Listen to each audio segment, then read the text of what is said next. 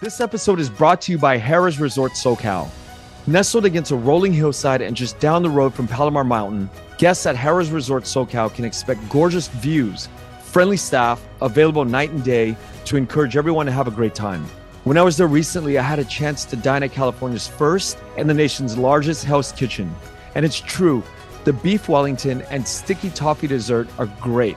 The restaurant is inspired by the hit TV show and features a menu approved by the Michelin star celebrity chef Gordon Ramsay himself. Hope to see you all at Harrah's Resort SoCal in 2024. Thank you for having us on, and thank you for doing this little roundtable. Yeah, I think it's important now because, I think, Tracey, you've been at it for 4 years now, and Randy, you've been at it for 3 years. Correct. And it seems like everybody started around October. Something about the fall. Yeah. You started in 2018 around October, and then Randy, you started around the same time in 2019, and I started in 2020 around October. So here we are. I think every October we might get on this roundtable, and hopefully we can put some new faces in the next sessions. So, Yeah. Tracey, you brought up some ideas about these stories of ours that we talk about on these podcasts. And, we're part of this bigger AAPI umbrella. Can we talk about that? Oh, yeah. So I don't know. I've been thinking about it a lot. And I'd love to get your perspective because I don't know if it's because I'm from the East Coast, but I'm very excited that people are paying attention to Asian American and Pacific Islander American stories and history. But I have been finding that the major initiatives that are happening are centered around East Asians. And I think that Southeast Asians is a very small part so far of the whole blanket term AAPI. And I don't know if it's an East Coast thing that's making me think and ponder and notice this. I don't know, like in the West Coast, because there's a bigger concentration of Vietnamese Americans, if it's different. But I'd love to get your perspective because one, I'd love to see if there's differences regionally or what you guys are seeing, but also why is that? And, what can we do about it? Randy? It's a really good question here, and I'm still marinating it. And to hop off of what Tracey was mentioning, that it tends to be very East Asian centric, but also very coastal centric as well. I'm from the Midwest, and so I think it's important to. And actually, I was wondering if you can repeat that question because I want to make sure I'm getting this correct for you. Yeah, I mean, it's not really, it's honestly, it's just me kind of pondering my own thoughts. But, the fact that AAPI, the term itself, is a lot more recognized than it was when we were growing up. I think, Randy, you and I have had discussions on other panels around this. And I don't know if, like, on the East Coast, there just tends to be more initiatives around East Asian stories and history, or if that's like a statement across America. And I ask that question because I don't know as much in the Midwest, but in the West Coast, I can imagine that Vietnamese stories are more prominent.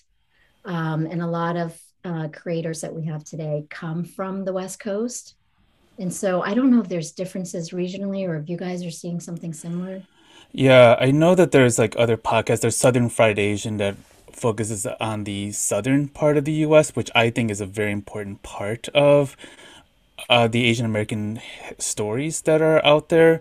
I know that there, as far as podcasting is concerned, from the Vietnamese, the Southeast Asian standpoint in the South, I'm not seeing it personally. Although I would like to apologize to anyone if I've missed anyone on that. I I think it's very important to also recognize that, yeah, the Southeast Asian communities heavily exist in places like Texas, Louisiana, Alabama. When we think of AAPI, we're also losing, and this has been a criticism from the Pacific Islander communities, that we're not centering them at all in any of our stories, to the point where there is actually a call for separation between Asian Americans and Pacific Islanders. And I can't blame them, because we haven't done our part to include them in part of our stories. So I think the landscape of podcasting, especially from the Asian American lens, is still circling through. Mhm. I think it has not been a united front or unified front at this time. I'd like to see it get to. I'd like to see it. I like to see the gap being bridged very soon on this, because I do see that there is a lot of disconnection in some ways. I don't want to sound so pessimistic about it. I think there's a lot of wonderful uh, things that are happening in the Asian American podcasting communities. We're seeing more Asian American listeners increase. We're seeing more Asian American podcasters starting to take up space, which is wonderful. But it's still, in a way, in the past 2 years, we're still at kind of an infancy level. I don't think we're quite there yet, and I think we got a long way to go, and that there is still a disconnect between other communities, and there's a disproportionate number of East Asian podcasters versus the Southeast Asian or South Asians and Pacific Islander communities. So yeah, I think it's still kind of early to grasp, but we're seeing a trend that's been But that uh goes beyond yeah. podcasting, don't you guys think? Yeah, Like I it's not agree. just, yeah, I go ahead. agree. I'm happy that the East Asians are getting recognition and they're getting their voices out there. But you're right. The Southeast Asians are not really noticed in the landscape, and the voices of Southeast Asians are not very loud yet. But I think that the job that we have, frankly, is really to find more and to encourage more. And Tracy and Randy, you both are veterans at this. 4 years. It's Relative. yeah, it's all relative, but I mean, you look at the ratings and stuff like that on different things, and you see that you guys have made the most traction in the work, but we need to get more podcasters, because I've said this from day one. The way we're going to do this is really to encourage and inspire more podcasters to come on the air. Viet Cetera in Vietnam does a terrific job of raising and really bringing on new voices. They had this sort of search talent show, whatever you want to call it, every year, and they have hundreds of submissions, and then they pick out like the best 10, and then they just foster it. And we don't have sort of like that kind of incubation or incubator here for podcasting, but along the American communities, they do have those kind of programs, and they're financed, and they throw money at it. And I think it's up to us to really lift it, because our stories are not, we haven't even hit the surface yet. Yeah, and I think part of it is it's probably early on Yeah. for our community. I mean, when you think of some of the other Asian communities, the longevity that they've had here in America, is their history is a little bit greater than Southeast Asians. But I think Randy mentioned something that is key here is the united front. And I think, Ken, Yeah. you were kind of getting to that, is that we're now in a space, and I think our generation and younger is kind of growing up. We're exploring these creative outlets that maybe older generations didn't feel like they have the freedom to do so because of all the complications of being immigrants and refugees, etc.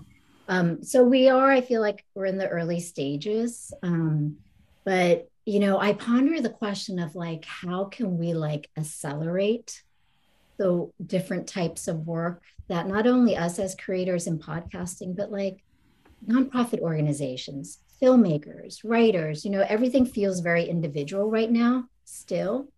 And I think sometimes it's that united front that creates something bigger, something more invested in. So I threw that question out there because it's something I've been thinking about a lot.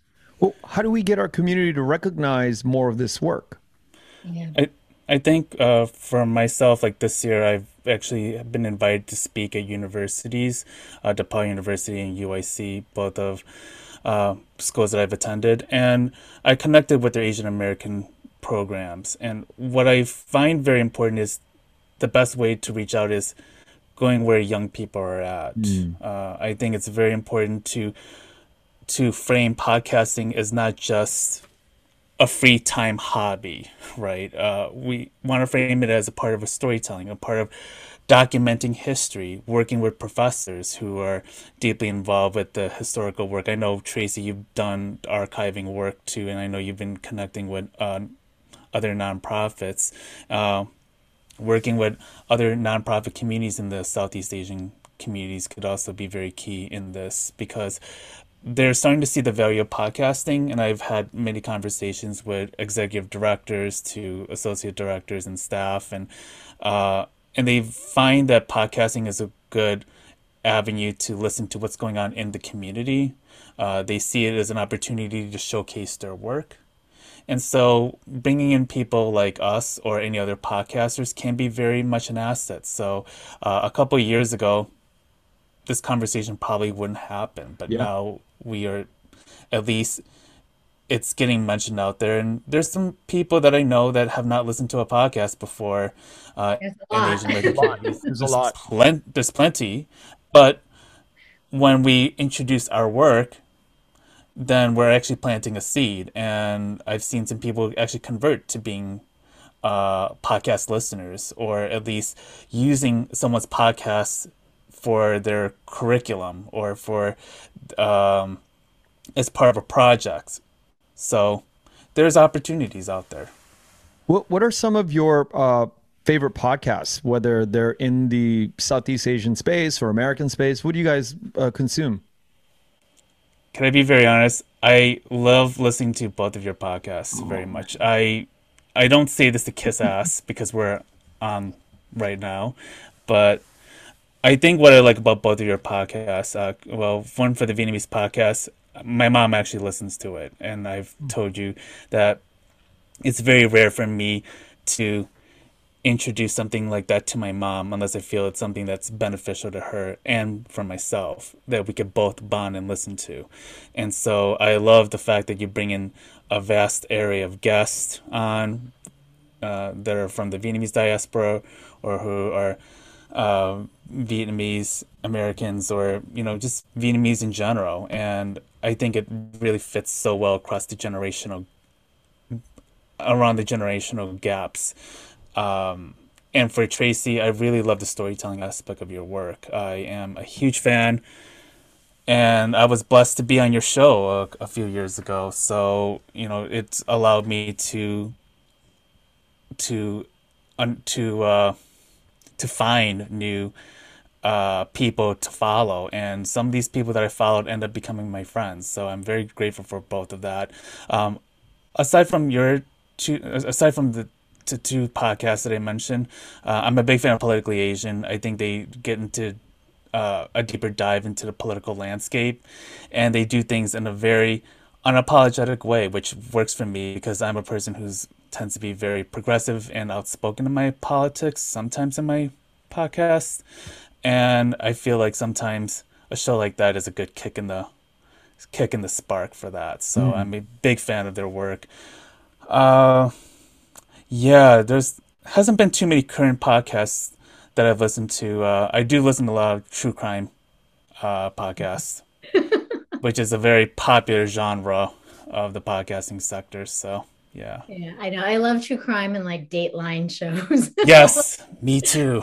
I feel like I answered this question last time I talked to you, Ken. So I'm going to flip it back to you. What are some of your favorites? I listen to there's this podcast called My First Million.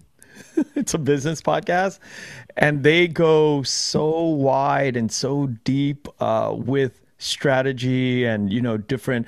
They actually talk about the numbers of podcasting. Like they break down like different stages of like different podcasters and kind of money behind different deals, and it's all very intriguing because what I've learned a lot through that podcast is that the stuff that we do just takes time and a lot of volume. Takes a lot of just episodes, and really the reps is what I've learned from My First Move. So I consume that a lot. And I listen to Lex Friedman and Andrew Huberman and a lot of these science ones that because I just don't know a lot about tech and science and tech, but I spend a lot of my time listening to audible books that are written by Vietnamese writers because there's so many now that it would take you years to consume all of these Vietnamese writers. And they're Vietnamese American, Vietnamese Australians, British writers. So I like try to, alongside the film people, I really focus on those two as much as I can. And then obviously I get into the comedians and stuff like that. But there's so much audible books that I listen to when I have free time, and then obviously the other podcasts are. But then so it's funny that we're talking about this, but we don't have other people in our space that we're listening to, right? We don't have other Um, Southeast Asians that There we're. isn't. There used yeah, it's just like on Near's show every now and then. I don't know if you've heard their stuff. Um, and it's quick bites. Sometimes it's long, sometimes it's short, but I occasionally will flip through. I don't commute on a regular basis Mm, to an office anymore, like most of us. So that was when I consumed a yeah, lot of podcasts and audio content. And so now for me, most of the time when I consume it, it's if I'm on long road trips.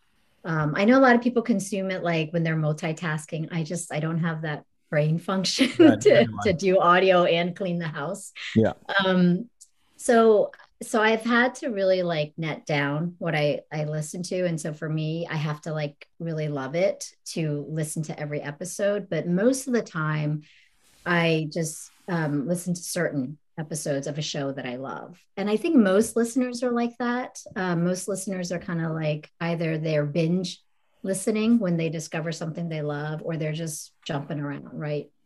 But Saigon is interesting. There's another one, Overseas Vietnamese. Have oh you heard of? yeah, they Yeah, I don't know if release. they're still They producing. don't, and it's such a pity because I love that. They're I think they've only have 10.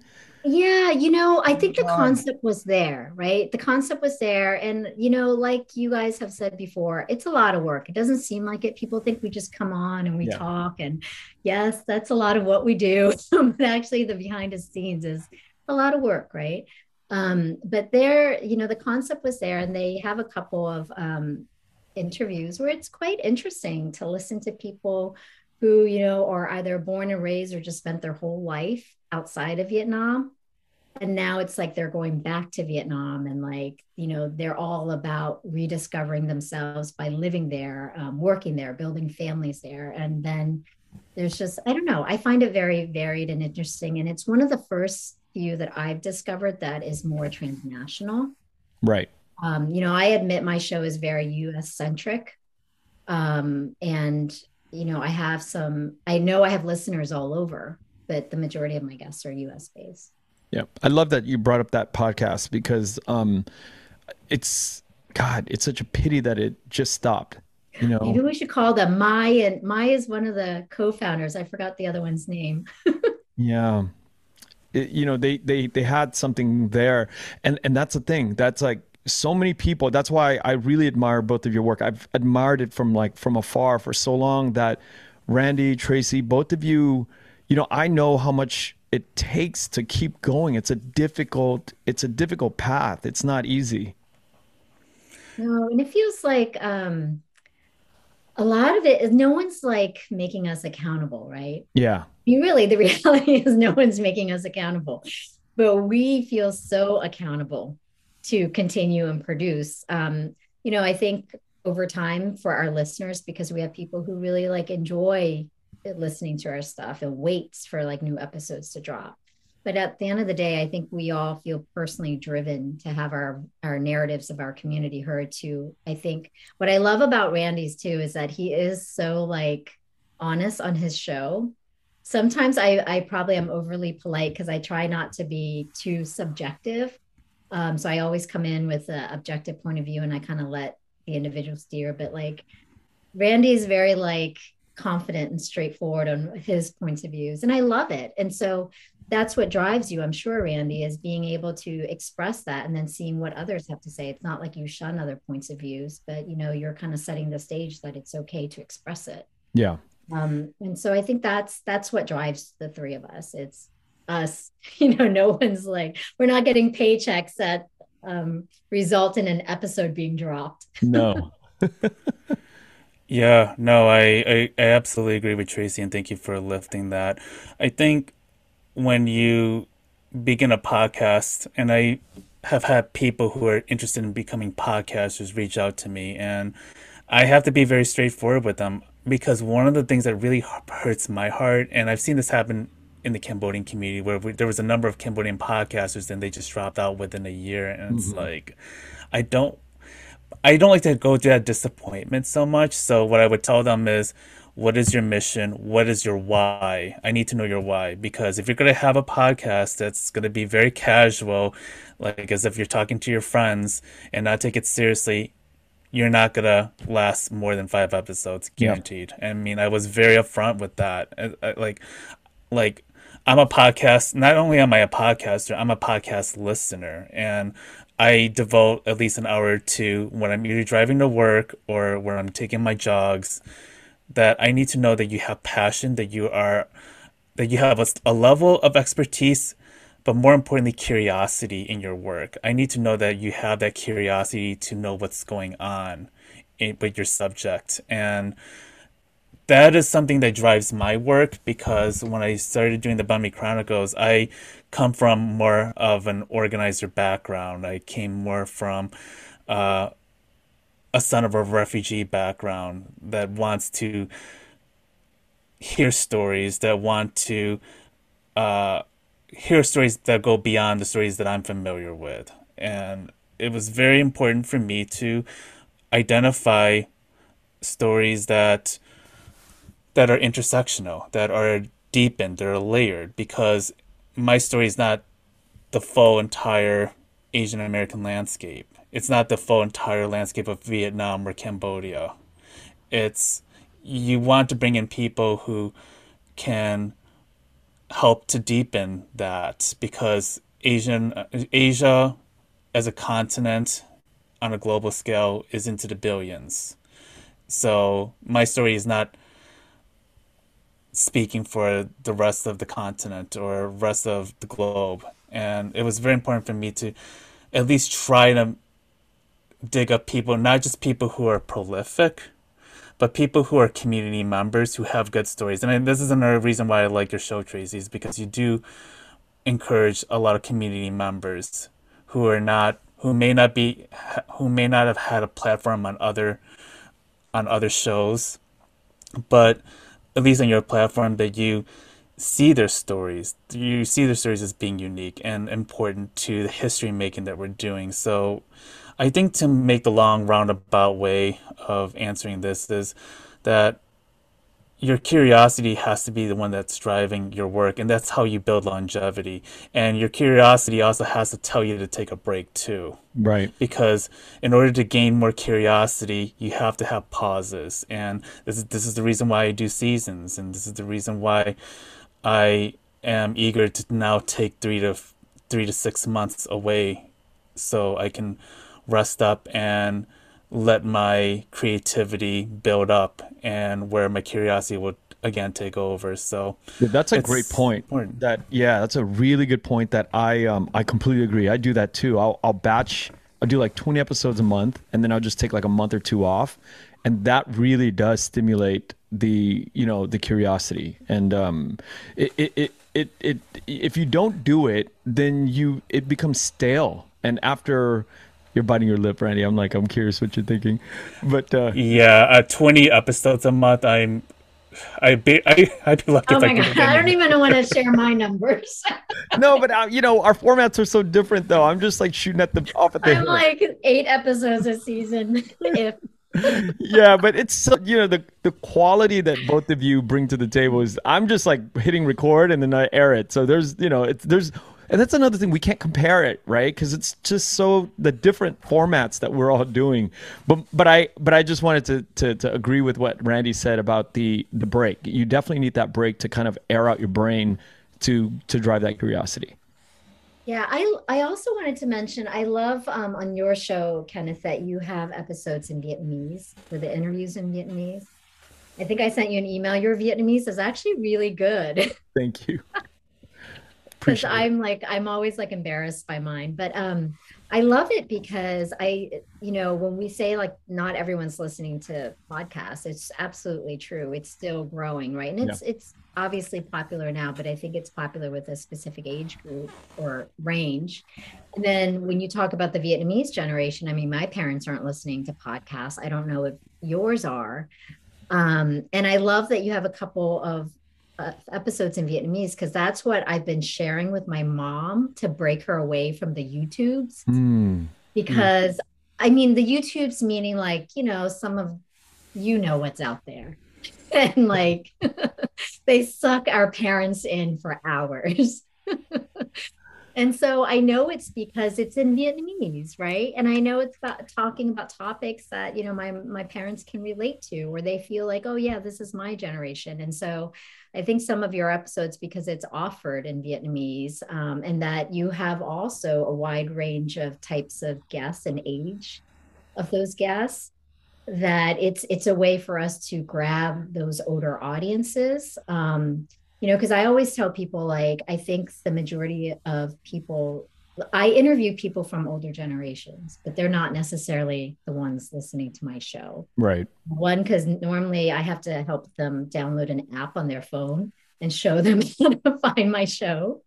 But the other reason is because, they're the ones that live through these experiences. They don't necessarily want to relive it with other people's stories. And I get that. So who I interview and who the audience is actually, for at least my show, it's a little bit different. But, it blends in some episodes.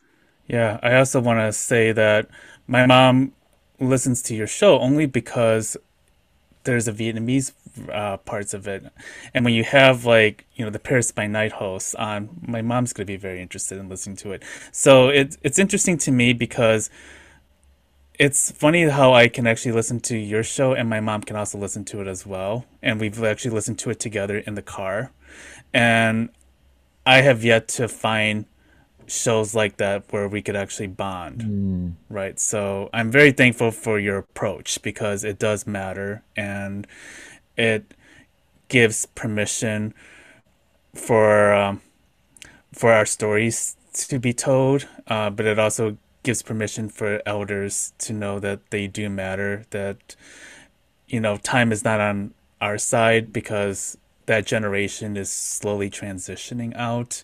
So I'm really glad that you are very intentional about making sure that their stories are included and that you give that audience an opportunity to listen to these stories. I'm grateful for both of your kind words. No, and on a lighter note, it helps me improve my Vietnamese by listening. Awesome. The one thing that I don't want to have happen is like the three of us or the five people in Vietnamese podcast space becomes like this perceived gatekeeping community. And here's what I mean by that is like there's some people that I want to interview and I just haven't gotten a chance to really get to because I'm not sure how to approach. And I feel it's just my own weird insecurity that it's being perceived like I'm gatekeeping, but it's not that. It's just I just don't know how to approach some topics or some guests. What do you mean by gatekeeping? Like you're not Yeah, interviewing because them? yeah, but gatekeeping is like okay, that group is good enough to come on the podcast, or that group's not good enough. Like I my see. my my perception is like the gatekeeping of what good culture is. I don't that's why I don't like that's why I quiver in my boots when I think about like I wish there were like people who are just a little bit older than me doing the Vietnamese Paris by Night community, or shoe collectors, sneakerheads that are doing that are Vietnamese, but they do sneakerhead stuff in Vietnam. And that way we could have a really rounded out community of podcasting and showcasing and amplifying more voices. But I really get insecure about and that's why I just try to do more, because I feel like I'm just trying to amplify more stories and Yeah, get to more stories. I mean, I think by encouraging more podcasters to come to the space, we can help create platforms where more people can feel like they have opportunities to share their story. I mean, I would say, what I would encourage is if somebody wants to be in the podcast space, really think about what types of stories, topics, or what are they trying to bring forward to the listener that's different? Because otherwise, you just have all these choices that our listeners then are like, well, what's making them different, right? And I think their time is valuable too. So if you're going to start a podcast, think about what you're bringing to the table that's different for a listener, because their time should be valued. But it is an opportunity for podcasters to create shows that again gives these platforms but is still unique in its own, like we talked about the uniqueness of ours. I share something similar in terms of experience. I don't necessarily categorize what we do as gatekeeping, because we are quite selective on what we share on the Yeah. show. But we do that because we get tons of inquiries of people who want to promote their work, and I celebrate that. But our mission isn't about that. It's about individual stories and experiences. And at the end of the day, I do tell people our podcast is a show. And so with every show and every season, I think of it as a mini series. And so, I want every episode to be engaging. I mean, that's kind of my goal. Every episode is engaging. And for those reasons, we are selective. However, we have other programs that we've developed for the sole purpose of what you just shared, is Mm. like, I don't want that to prevent you from sharing your story. We encourage blog sharing. We actually publish 100% of blogs that come our way. We do Wow. provide people feedback just to, help them kind of make the story a little bit tighter for a reader. Our Journeys Map platform is designed to have people submit their stories so that we can display it. Phase two will be way better looking. My beta is kind of clunky right now, but that was created because I knew that our team doesn't have the manpower to record every story that people, put in front of us. But I wanted to create something that every story is valued. And so the Journeys Map is something that we're building so that anybody can submit their story. It will be profiled. We're going to have filters where people can search different types of stories that have been submitted. So I think there's other ways to do it because, to your point, Kenneth, I mean, you're probably producing so much because you want to be able to share everything that's out there in our community, but it's not feasible for you, right? And so I think that we just have to have more podcasters in this space, making unique shows, providing more opportunities for the shareholders, story holders, and other platforms that they can share it on. It doesn't have to be a podcast, Right. Like we said, not everybody listens to a podcast. There's other platforms to showcase these stories. Amen to that. And I think just echoing what Tracy just beautifully mentioned is, I think when when I do a podcast, I keep I'm very big on seasons. I'm very big on themes, and I think it's something that you're very familiar with, Tracy, because I do get inquiries from people that want to be on my show, and sometimes not all of them understand my mission, and I have to relay to them and say, "Hey, this is the angle that I'm going at. This is the reason why I don't do open inquiries for people, because I pick my guests and I do my research on my guests, and I have to look at the way it's being curated between each guest for that season. I look in terms of equity. I look in terms of the kind of stories that they have that's very similar to the theme. And unfortunately, it it doesn't help that there aren't very many of us in that landscape, in that sphere, right? So I would always encourage them to uh, start their own content. I tell them that we have there's it can't just be us doing the work. If you have a story, there's opportunities to do it, whether it's through blogging, whether it's through TikTok, whether it's through YouTube. There's opportunities out there, because what used to be 20 years ago, it was a lot harder. The gatekeeping culture was so strong, right?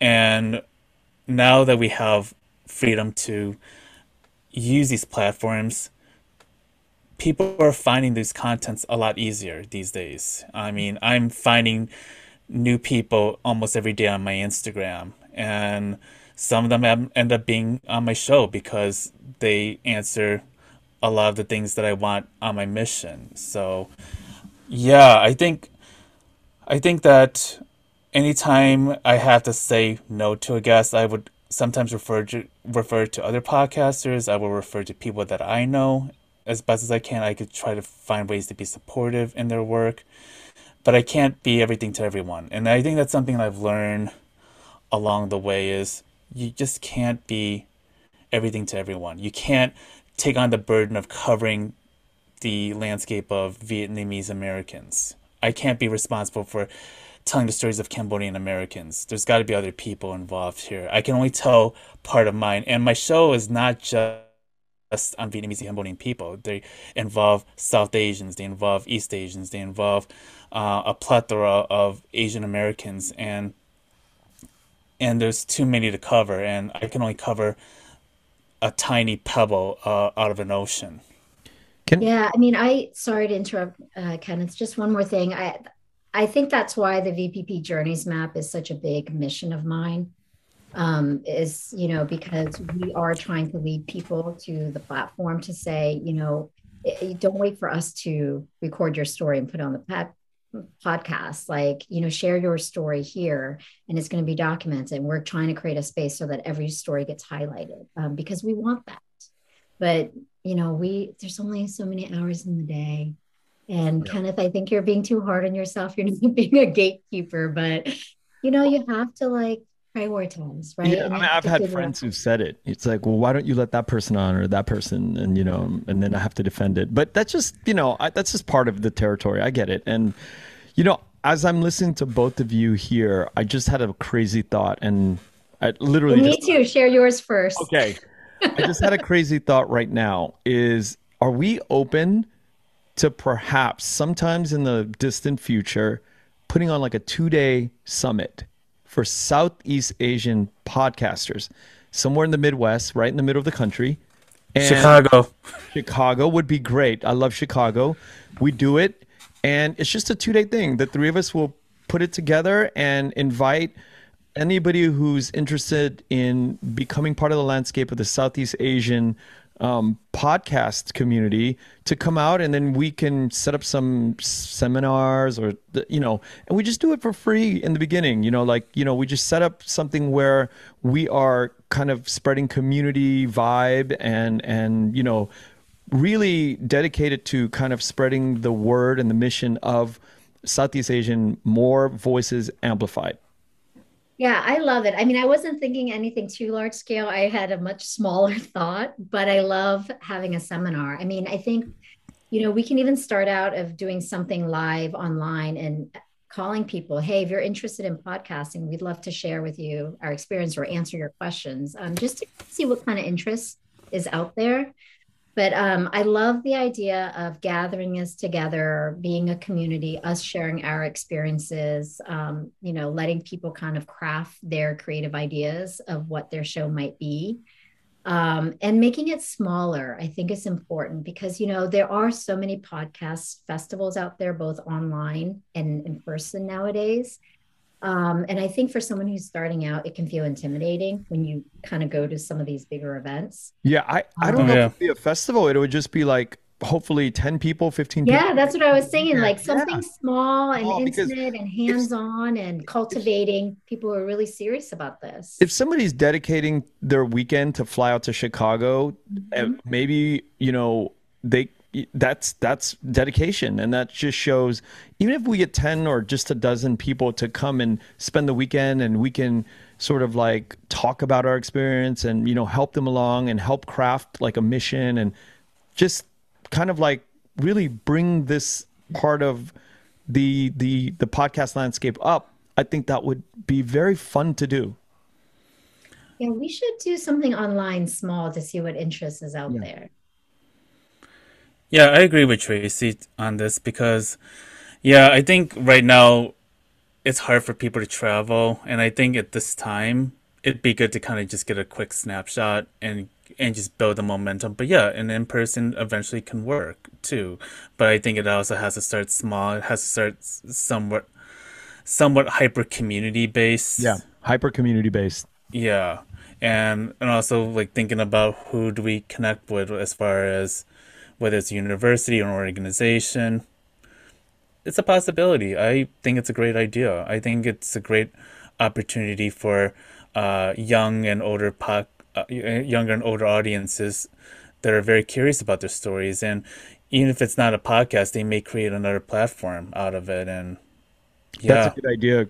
Hooking up with other groups and organizations like Pivot or Divan, where they have people that are actually have to ask me to kind of like talk to them about podcasting for their members in the future. So yeah, that's a great idea to team up with other organizations. Let's do it. Yeah. And you know what, Kenneth, maybe even for another talk, we can invite like the host of Overseas Vietnam, Wait, the what? the Overseas Vietnamese, and then Yes. Ooh. growing up Nguyen. They were on our Story Slam this past year. It's four Nguyen's siblings who started their own podcast. I don't know how many episodes they have, but like it would be fun to invite some of the other podcast shows and, maybe have like five or six of us Absolutely. I on a call. completely agree. Randy, were you going to say something? oh no, I wasn't. Okay. Well, what's in store for us? What can we expect for 2023? Okay, so I'm gonna get back into podcasting again. I was taking a hiatus and I was really burned out, and I'm currently working on my capstone, and so it's a lot to deal with. And as a result, the hiatus has been very good to me, and it's actually giving me more clarity. It's giving me more ideas to work with. So for next season, my eighth season's gonna start. It's gonna come out beginning of 2023, and I have named it.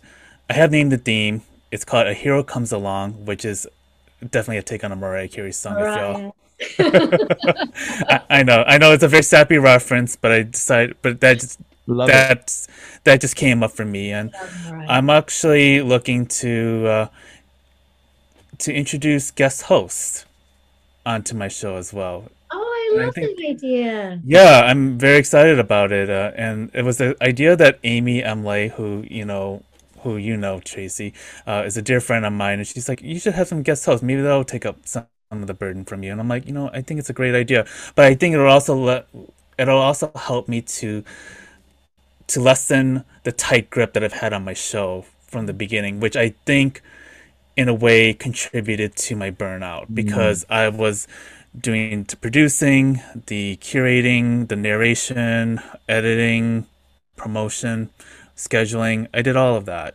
And it kind of wears on you after a while, especially after 3 years and nearly 100 episodes. So I decided I wanted to change some routines that I've been accustomed to. So the idea of introducing guest hosts is certainly something I'm looking forward to doing. I'm eager to share some of my new guests that I'm gonna have on, and I'm also looking to do a Instagram live feature. It's still up. It's still in the early infancy stage.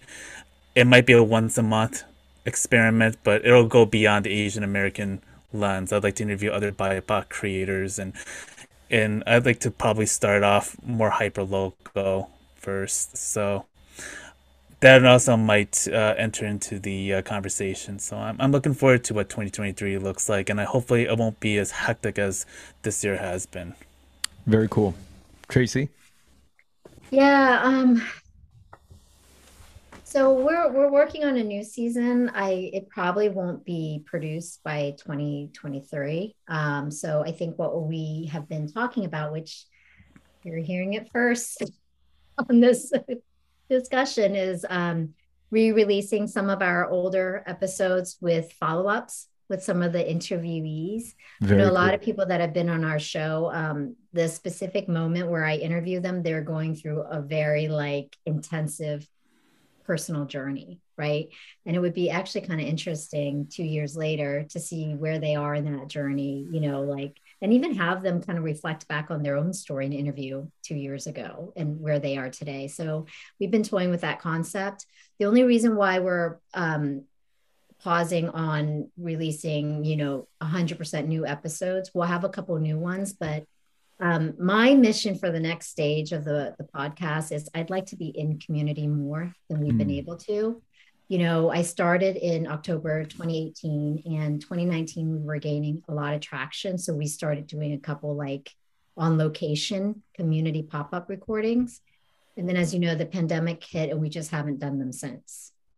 So my mission for next year is to be back on location in some areas. I've already got some space in New York City where we're going to release some recording dates. But I'd like to do some other pockets of the country and be in community, because the thing is, most of our stories is people coming to us sharing, and then we're kind of recording and then navigate what we want to be on the show. But like you guys know, there's so many stories out there, and the community from fascinating people, that don't really know that we exist unless we're out there saying your story is important. And I think that work is important for us as a nonprofit, because it's not just to source content for the show, but we're building an archive as a nonprofit, right? And we're trying to create this collection. So, a lot of moving pieces, actually a lot more work. I thought I would lessen my load, but I've actually created more load. But I think it's important. I feel like it's the next evolution for us. And we were trying to get there in 2019, and, just COVID put a huge stop to it. yeah. And I just want to be back out there, and I want to be like, talking to like your parents, your aunts and uncles, my parents' friends, like just kind of like telling them, what we're all about and hoping they'll share their stories. Yeah. That's amazing. I for 2023 want to get into more risque guests that I think I've been very conservative with the people that have come on. I want to get people that I didn't have the courage to bring on in the last 2 years. There's a lot of like controversial rappers, or there's people that are more like political dissidents that are coming out of Vietnam, and bringing more guests from Vietnam on, and just stretching the idea of what Viet Thanh Nguyen has said. We need plenitude in our narratives. We can't just have the model, literature figures and the people who are in film and doing good things. I want to bring on more people in the incarceration space. And, so I want to just stretch a little bit more in 2023. And the other thing I want, and I've been talking about all year, is to have the shorter segments, the 8 minute, like talking into a camera, talking about certain topics that I haven't been able to really pull off. I write a lot, but I haven't really had the courage to really look into a camera. That's very difficult work for me. So those two things, I want to definitely bring on like riskier guests, and not play it too safe, as safe as. Are you, do you want to mention any of the guests you're thinking, or no, not yet? Yeah, I mean, yeah, I'm bringing on a longtime friend of mine. He's a rapper, is an old rapper from the Bay Area, and he raps about real like marijuana a lot, about weed and women, and it's really controversial, and he's a friend of mine that I've really debated.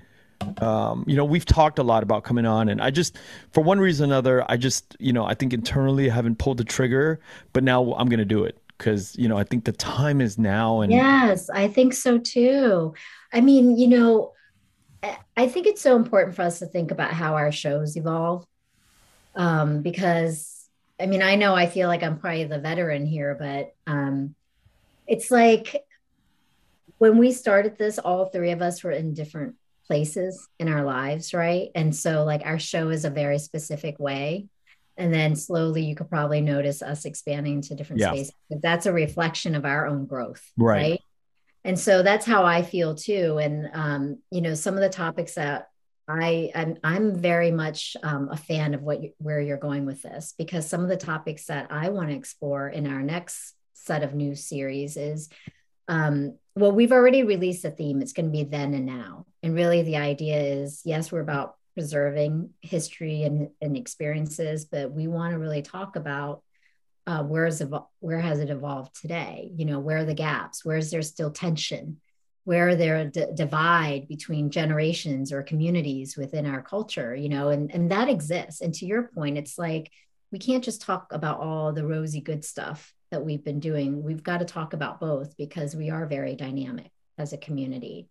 And so it sounds like all of us are kind of already stretching towards that path. And I think that's exciting because that's kind of where our minds Yeah. naturally go as the show grows, right?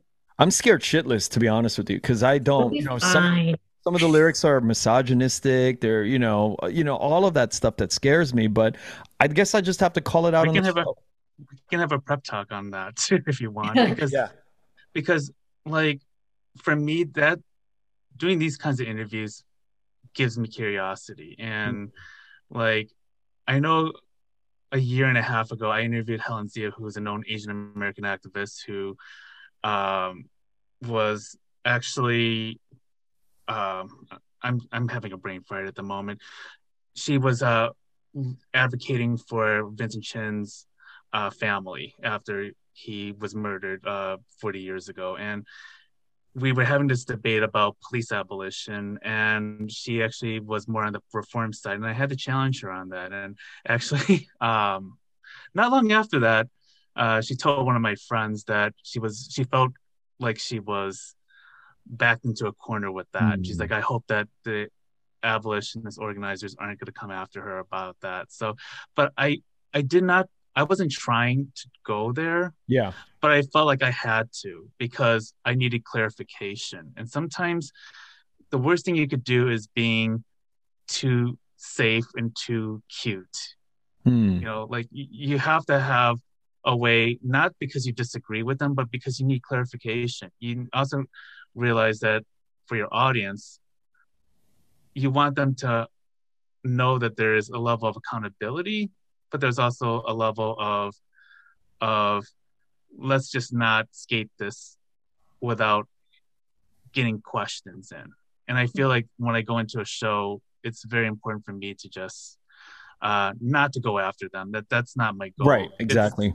it's basically because you're there because what they're talking about is very complex and it needs a way um to at least I don't know if it's the right I don't know how to frame this, but that's at least in a way that audiences can understand where they're coming from, where their roots are coming from, how they came to this idea or how they came to this work that they're doing. Right.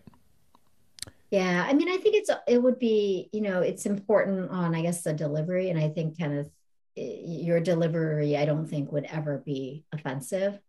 Because I think when you put a guest in a position where they have to defend their point of view or their work, that's where things get like Dicey. contentious. Yeah. Yeah, dicey. Yeah. But when you're coming from the perspective that Randy just mentioned, where it's true curiosity, right, of trying to understand the thought process behind something or a point of view or a piece of work. So I think it comes back to like the delivery of how you interview and how you question and stuff, and you got that down. Yeah. Well, thank you I feel both. like you're a cheerleader. Yeah. Well, thank you both. The hour went by so quick, and we should revisit this idea of like yearly coming on around this time because this is sort of our all of our anniversary, and maybe get on an IG live, in the next few months to probably talk about open submissions for this event, the precursor to the event that we want to put on. Yeah, does IG Live work well for you guys? I've only tried it a few Yeah, times. it's fun. It does. It's fun, but I think if the three of us came on and we just like let our channels and our different audience know, I think it'll be a very fun thing to do and engaging. Sounds good. Thank you Yeah. both. It was so fun. Fun Friday Yes. afternoon. Well, thank you so much for bringing us on. Well, hope to see you both soon. I know Randy's going to be coming out here to the West Coast soon. And Tracy, if you ever come out, I'd love to meet up. I would love that. I don't know. I mean, I don't know, meaning like I don't know when I'll ever make it, Yeah. but Yeah. yes, I would love that. All right. Wonderful. Well, have a wonderful weekend, both of you. All right. Bye, guys. Bye Thank bye. you.